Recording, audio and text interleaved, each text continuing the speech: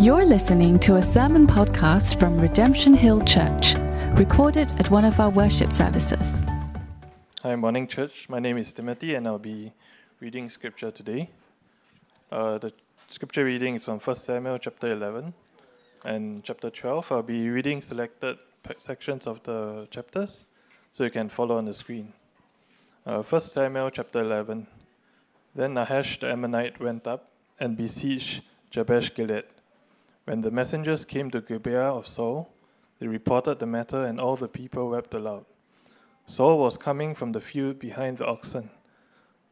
And Saul said, "What is wrong with the people weeping?" So they told him the news. And the Spirit of God rushed upon Saul, and his anger was greatly kindled.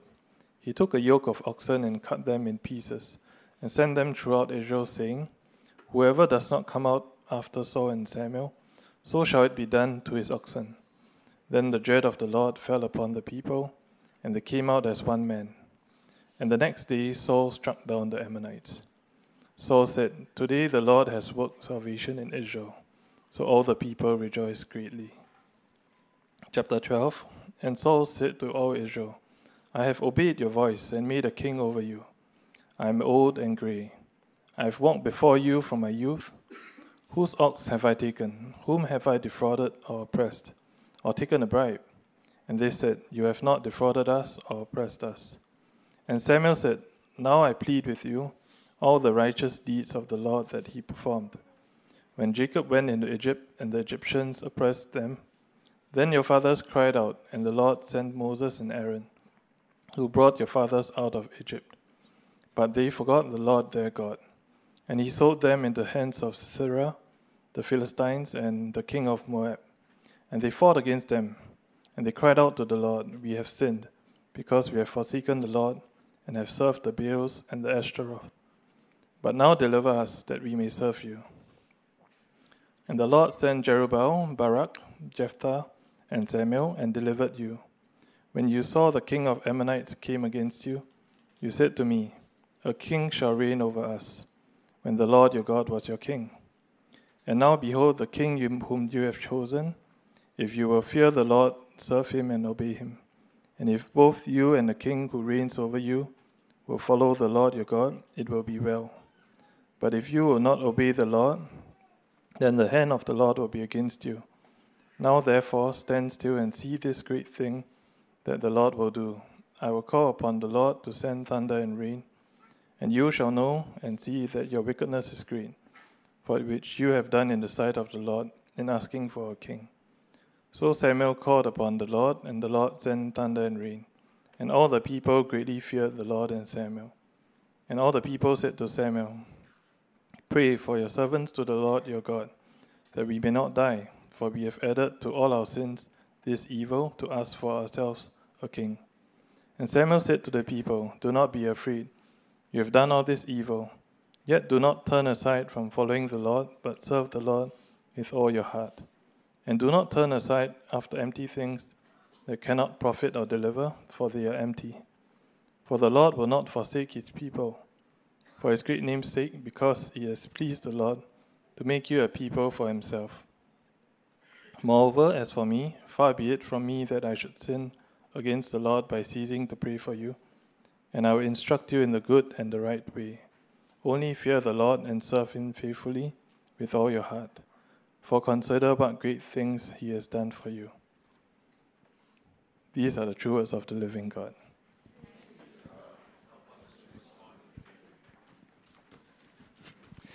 Thank you, Tim. It was a long reading compared to what Cheryl had last time, which was one verse, as I remember. Well, it is great to see you all. We are continuing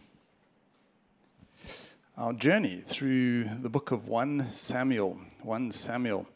And today we have this story of this victory, and then Samuel the prophet talking to the people and addressing them. And I think the big idea of what is going on here is this idea of God's faithfulness. God is faithful. We are often not faithful. God's people are often not faithful, but God is faithful. And one of the incredible things which comes through this passage is that in his faithfulness, God gives fresh starts. In God's faithfulness, he gives us fresh starts. So God is faithful. We are often not faithful, but God gives fresh starts. I want to begin on a rather personal note, telling you a story. It's a sad story, I think. I wish it was a funny story, about a person who was very close to me, who I used to do a lot of things with. And this was many years ago. And our children used to play a lot together. And something happened with our children. And I sent a message to this person to try and sort out this particular situation, and the person misunderstood my message and refused to speak to me, talk to me, reply to my calls, my emails, my texts for about a year and a half. It was a deep rejection. So I felt I was not in the moral high ground, but I didn't feel I had done anything wrong, and I felt this rejection was, on some level, unjust. So I want you to think about your lives. Perhaps you have suffered a rejection. What does rejection feel like? Can you think back to a time when you felt the stab of rejection? Could be from someone you particularly are close to. We have all experienced what it's like to undergo this instance of someone rejecting us. Well, rejection is a big theme so far in the book of 1 Samuel, because some of the backstory to what's going on here is that the people have rejected God. The people have rejected God. Now, if on our human level we can understand the pain, the strike to the heart of when humans reject us, and look, let's be honest, we're this mixture of the good, the bad, and the ugly, right? But imagine God, who is perfect in all his ways, who is a person, who is the maker, the lover of all of us, of all that he has made, and people turn around and reject him after all that he has done, after all the good things that he has given. He's led these people. And if you are new here today, apologies, we've been tracking our way through Samuel and seeing how God has been faithful to these people, how he's loved them and looked after them and made them promises, but they have rejected him time and time and time again. They finally kind of put it together, and then when things are going well, the first thing they do, the first opportunity, is they reject God. They reject him. They reject God as king, and they ask for another king. And so this is some of the backstory to the passage today. And we can get so glib by saying, well, people reject God, and it becomes a bit of a phrase that trips off the tongue. But I want us to stop and think about, what does it actually mean to reject God? It's effectively saying to God, we want nothing more to do with you. It's a rejection. It's a huge thing. We shouldn't underplay that or underestimate the true impact of what it is for people to actually reject God, not only as a king, but also as a person. Well, this is what these people have done, and that context is all important, I believe, to these 2 chapters before us. So I want to make 5 points today. You thought I was going to make 3, but I'd like to keep you guessing. It's going to be 5 today. There will be a mandatory test next week, all 5 points. So here are the 5 points. Number 1, the people were unfaithful. Number 2, God is faithful to the unfaithful. Number 3, God has been faithful to the unfaithful, not only here, but also in the past. Number 4, God loves giving fresh starts because he's faithful. And then fifthly, I want us to look at this idea that God is faithful to us in Christ. The people were unfaithful. God is faithful to the unfaithful. God is faithful to the unfaithful in the past. That's number 3. Number 4, God loves giving fresh starts to people as an act of his faithfulness. And number 5, we can ultimately see God's faithfulness to us in Christ. Okay, so point number 1, the people were unfaithful. I've given you some of the backstory.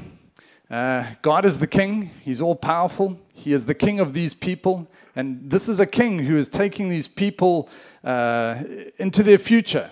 And it's that king that they reject. And then they ask for their own king. That's what's been going on. So God takes them up on their request. He says, okay, you want to reject me as king? Well, let me give you a human king. And we have a bit of the clown prince. We call him Saul. And he's the king who God then gives to them. Now, Saul, in modern day terms, he's athletic. He's a sports guy, but there's not much upstairs. He's great for the wedding photos, but not much after that. He's terrible with budgets, Excel sheets. He cannot organize his way out of a plastic bag. He's a disaster. He is just hopeless on every possible level. But he's great in photos. This is the king. So superficially flattering, but not much of a statesman. And it's God's way of making a point. Look, I can raise up anyone to be a king, but if you really reject me as king and you want a secular king, a human king, well, this is what you're liable to receive. And so this is Saul. Now, I want you to think in your office. I don't know if you've had this experience where someone gets a promotion who just should not be in that role. And you think to yourself, how can this guy or this lady be a superior of mine? Do I really have to report to this person? Band of Brothers, it's one of my favorite TV shows. Band of Brothers is great for every preacher because there's like 1,000 preaching illustrations. But there's one character, a chap called Lieutenant Dyke. He's straight out of West Point Military Academy or whatever it is. He's got all the bells and whistles, but he's hopeless in battle. A lot like Saul. And then the people around him in this show, Band of Brothers, are like, we can't follow that guy. You've got to be crazy. And this is starting to happen with Saul.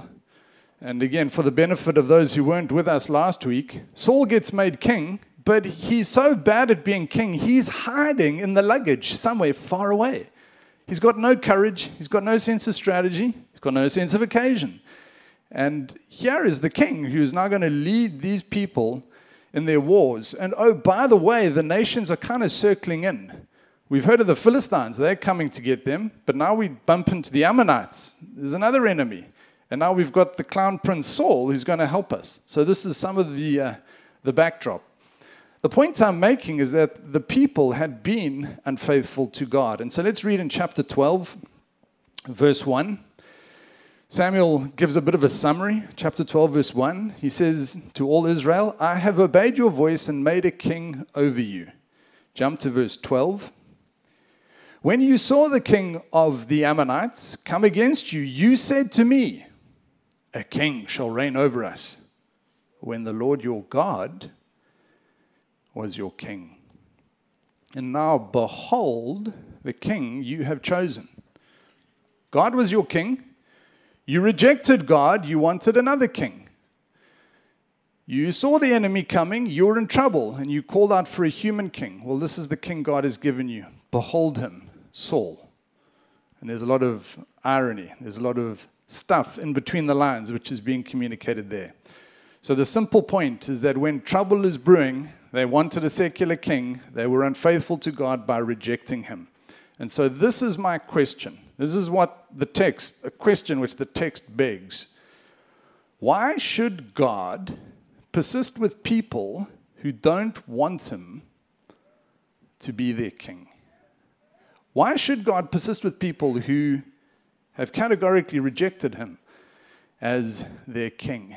That is a question which we need to answer, because that's a question which naturally arises from the context of this passage. Okay, big point number 2. The people were unfaithful. That was point number 1. Point number 2 is this, is God is faithful to the unfaithful. If that's all you want to hear today, it should be that. God is faithful to the unfaithful. Well, the pinch comes. These folks have been unfaithful to God. What's God going to do? Well, he responds with faithfulness. There's this Nahash character. Don't you love the way some of these Bible characters, the bad guys really have evil names, don't they? Nahash. I hope no one here is called Nahash. Anyway, Nahash the Ammonite. Nahash the Ammonite. This is in verse 1 of chapter 11. Then Nahash the Ammonite. I mean, it's a creepy, dark-sounding name. Then Nahash the Ammonite went up and besieged Jabesh Gilead. This is a part of Israel. Verse 4, when the messengers came to Gibeah of Saul, they reported the matter, and all the people wept aloud. Saul, the king, where is a king? He's on the throne. Well, where is this king? Saul was coming from the field behind the oxen. And Saul said, what's wrong with the people? Why are they weeping? So they told him the news. So here we get another picture of Saul. He should be on the throne, but he's lost the plot. He's out there mowing the lawn. He's the last guy to get the news. It's a national security issue. And the last guy to get the news is Saul. And he's kind of like, hey guys, what's happening here? Why is everyone so sad? Is this the kind of king you want to have confidence in?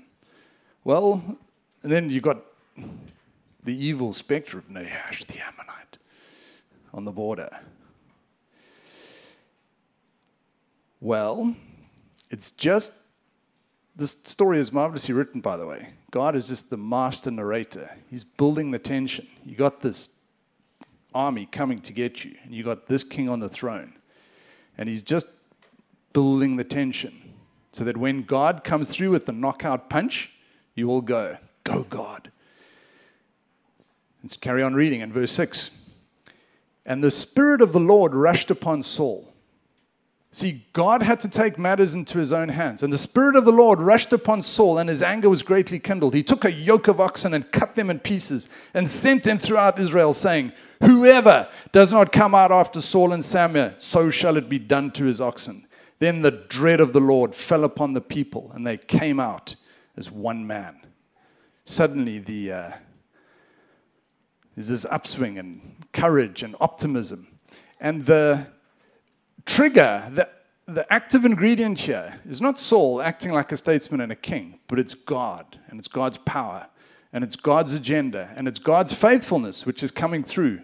And Saul is still getting it wrong. He goes from the guy with no courage mowing the lawn to suddenly this complete overreaction. He's going to cut people up and quarter them and send them to all parts, and it's like way overreaction.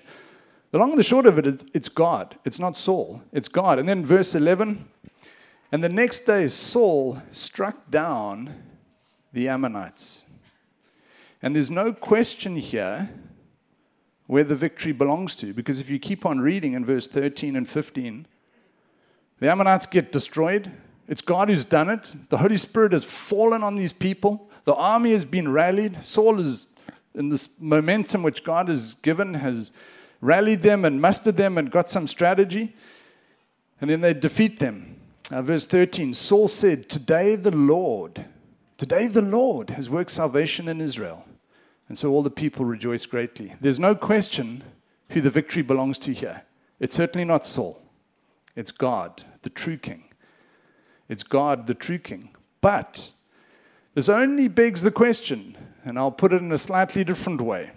The people have been faithless, unfaithful. God has been faithful. Why would God persist with the people who don't want him to be king? And we can upgrade that question to this.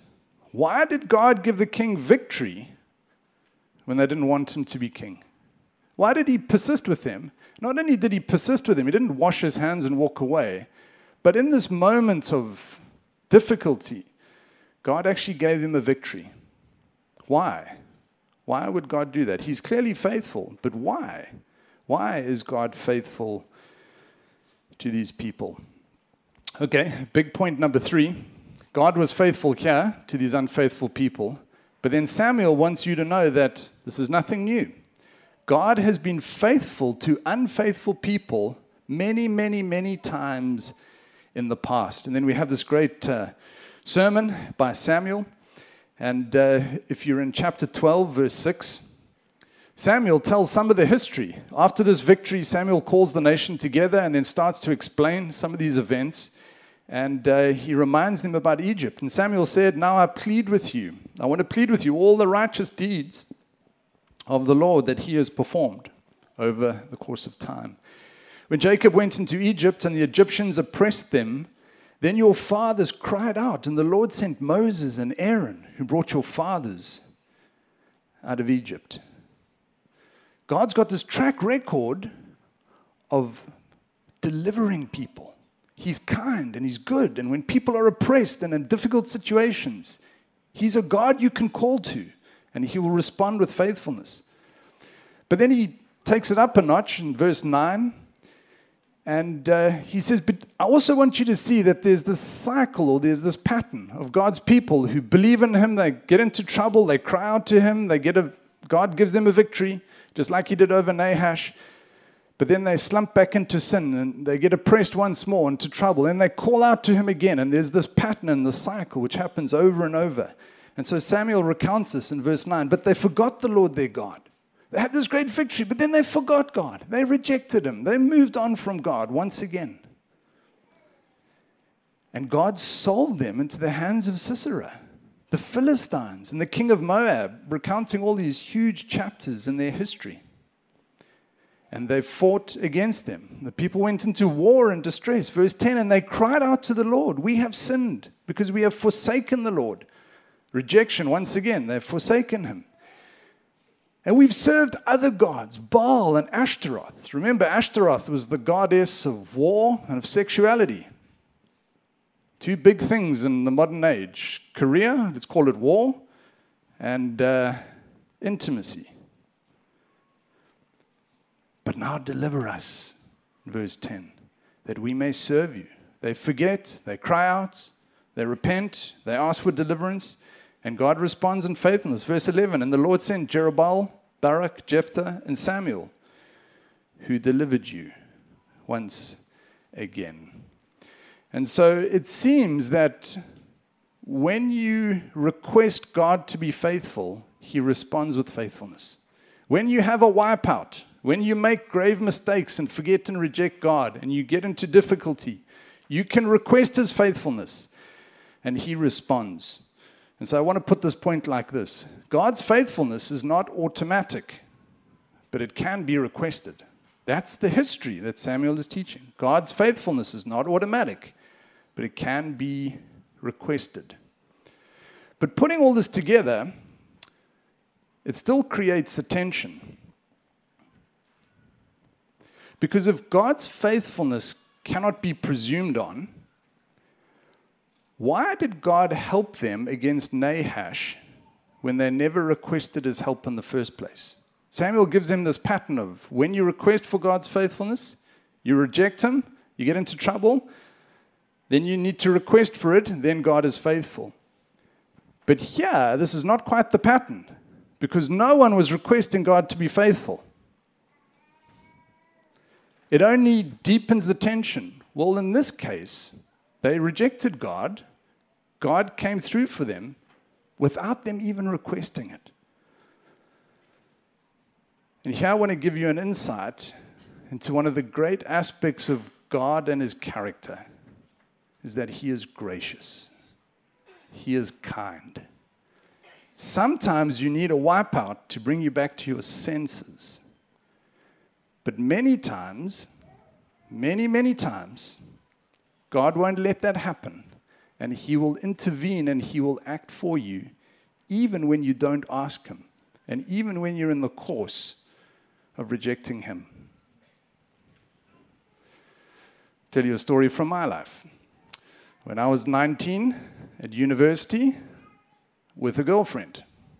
Now, when you have a girlfriend and you are 19, things can happen. You can cross some physical boundaries that you are not proud of, that you regret, that is, your conscience won't allow you to do. And you can get caught in a cycle of sin. And this happened to me. And the amazing thing about God is that He doesn't always wipe you out or make you get into a really horrible situation before He blesses you and helps you. And in the midst of this thing that was going on that I was desperately trying to get out of, God loved me, blessed me, and even gave me incredible victories against the likes of Nahash. This is part of the great grace of God, is that even when you're not asking for it, even when you're not repenting, He can give you victories. And the answer must be because He's a faithful God. Because He is a faithful God. And so point number 4 is this. God loves giving fresh starts because He is faithful. God loves giving fresh starts because it's one more instance or application or demonstration of His faithfulness. Big story in this passage. They've rejected God. They have an enemy. They don't even ask God. God gives them an incredible victory. And not only does He give them an incredible victory, but He then, through Samuel and his ministry, comes to them and says, hey guys, you can start again with God. You've been given a fresh start. God beat Nahash. This is a moment in time where you can have a fresh start. You can start again. This is a second chance. You messed it up. You rejected God. But here is the time where He's giving you a fresh start. Won't you seize it? Won't you grab onto this opportunity? You don't deserve it. You didn't even ask for it. But it's been given to you now.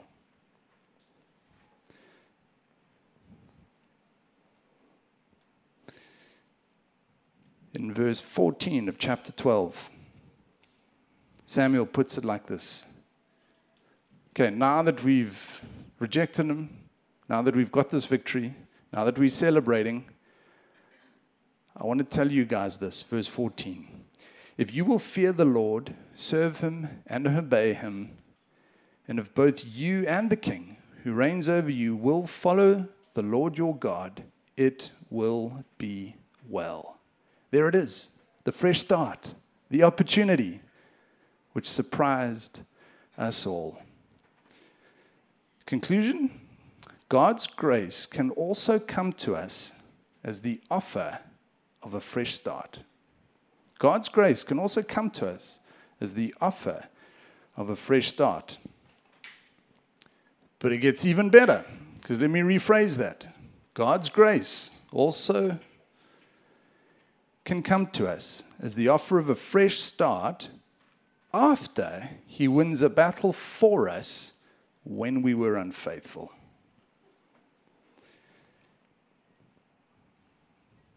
However, if He gives you a fresh start, you've got to wake up and see it and seize it. You've got a chance. Don't mess up the chance. This is what Samuel says, because the next verse he says this in verse 15. But if you will not obey the Lord, then the hand of the Lord will be against you.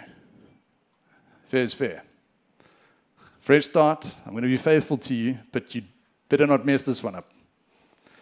That's the gist of what Samuel is saying.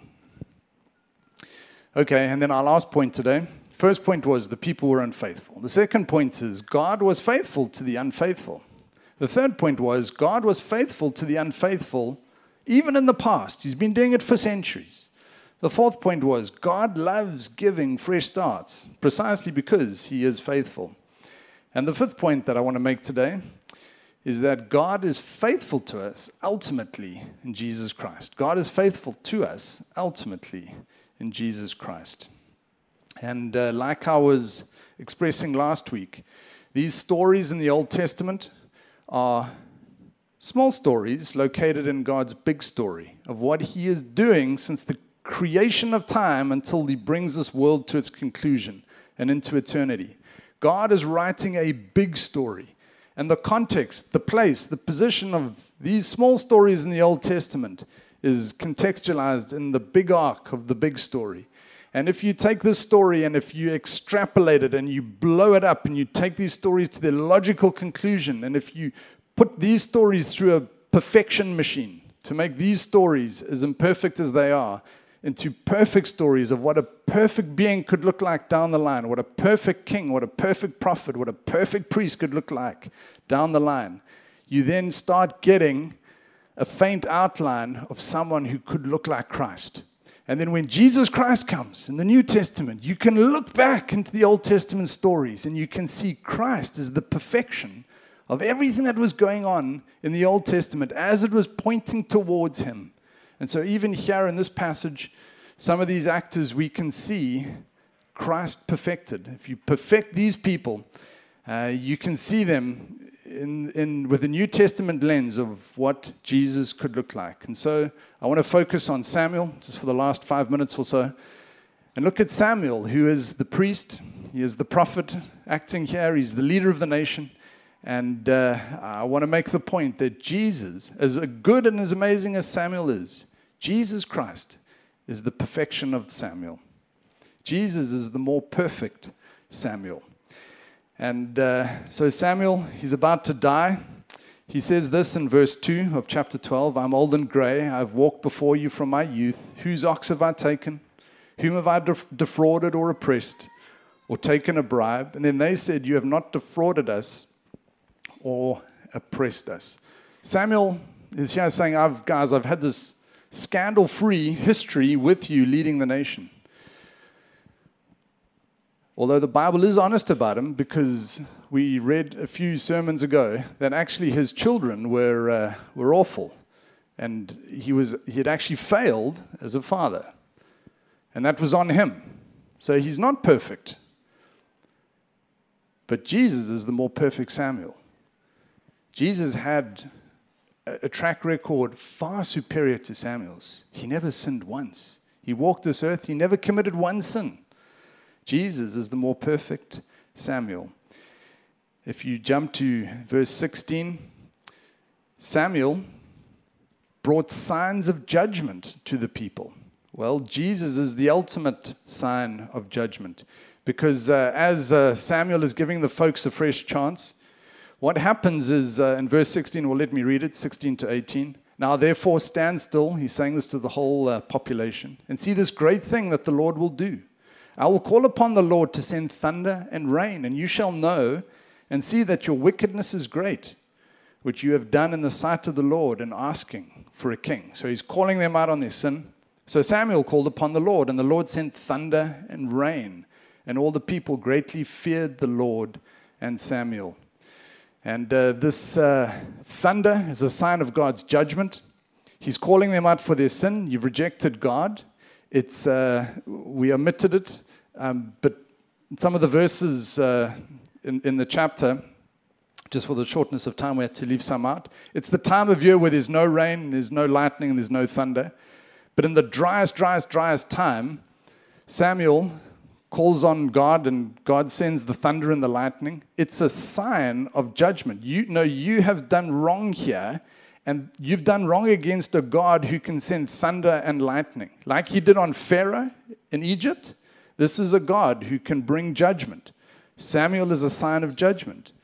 Jesus Christ is the ultimate sign of judgment. Jesus Christ came from heaven. He is God to say to people, if you don't repent, if you don't turn to me, I'm going to bring judgment. And there's going to be thunder and lightning of a completely different order. So just as Samuel brought signs of judgment, so Jesus Christ brings more perfect signs of judgment. Jesus Christ had to go to the cross. He had to suffer the thunder of God, the judgment and the lightning of God himself, so that he could save us from our sin. Carrying on in verse 19, all the people said to Samuel, pray for your servants to the Lord your God, that we may not die, for we have added to all our sins this evil to ask for ourselves a king. And Samuel said to the people, do not be afraid, you have done all this evil. Samuel prays to God that God would forgive these people. He is a priest. He is one who can offer prayers on behalf of people who have sinned. He represents the people to God, and he represents God to the people. That's what a prophet and a priest does. And the message from God to the people is, yes, although you've sinned, I'm coming with a message of forgiveness. It's okay. God is not going to wipe you out with this thunder, although he could. Jesus Christ is the more perfect Samuel. He is a priest. He is the one who stands before God, who can pray for you, who can represent you to God the Father, who can ask for the Father's forgiveness, who, because he has received the sign and the judgment and the punishment from God, and is now seated at the right hand of God, can appeal and pray and petition God the Father, the judge, on your behalf to save you from your sins. Samuel is doing an incredible job of this in the passage, but Jesus Christ is the ultimate priest who can ask for your salvation. And then we get to the heart of the faithfulness of God in verse 22. Samuel says, "The Lord will not forsake his people for his great name's sake, because it has pleased the Lord to make you a people for himself." Let me repeat that verse. "For the Lord will not forsake his people for his great name's sake, because it has pleased the Lord to make you a people for himself." The answer to God's faithfulness. Why does God sometimes allow people to wipe out? Then they cry out to him, then he is faithful. Why on other occasions does he save you from the likes of Nahash? The answer to his faithfulness is that he is faithful to himself. It is for the sake of his name that he is faithful to his people. It is for the sake of his name that he is faithful to his people. You see, these people are God's people. They're under his name. They've been included into him, under him. And it's because of God's reputation in the nations of the world that he didn't want, in this occasion, the enemy to defeat them and oppose them. And so putting on New Testament glasses, let me phrase it like this. Those in the name of Jesus, those in Jesus, those in his name, have God's guaranteed faithfulness. God is faithful to himself. God is faithful to his own name.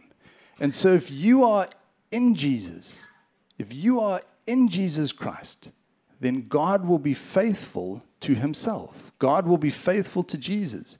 How do you know God is faithful to you? Well, if you are in Christ, we know that God is faithful to himself. God will be faithful to Jesus. And if you are in Jesus, God will be faithful to you. God will be faithful to you to forgive your sins, to love you, to be gracious to you, to give you victories in the things that you need in life. His faithfulness is, as much as it's a faithfulness to you, it's a derivative faithfulness, because his faithfulness in the first place is a faithfulness to himself. It's a faithfulness to himself. The secret to understanding God's faithfulness is that he is faithful to himself. I've got one more short point. We don't have time to go through it.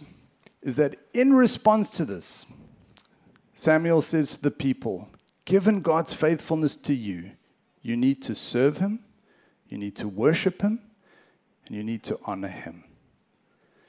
Wholehearted devotion is the response to God being faithful to us. So in closing, 2 quick questions. Applications for your lives. Where are you not making God king?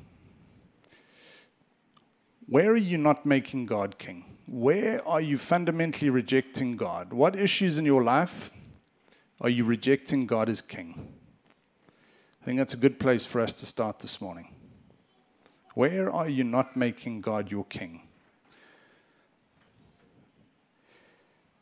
And then what flows from that is my second question. Where do you need God to give you a fresh start? Where you're not making God your king? And where do you need God to give you a fresh start? He's faithful and he's gracious. Shall we pray? You've been listening to a sermon podcast from Redemption Hill Church. You can find more of our sermons online at www.rhc.org.sg.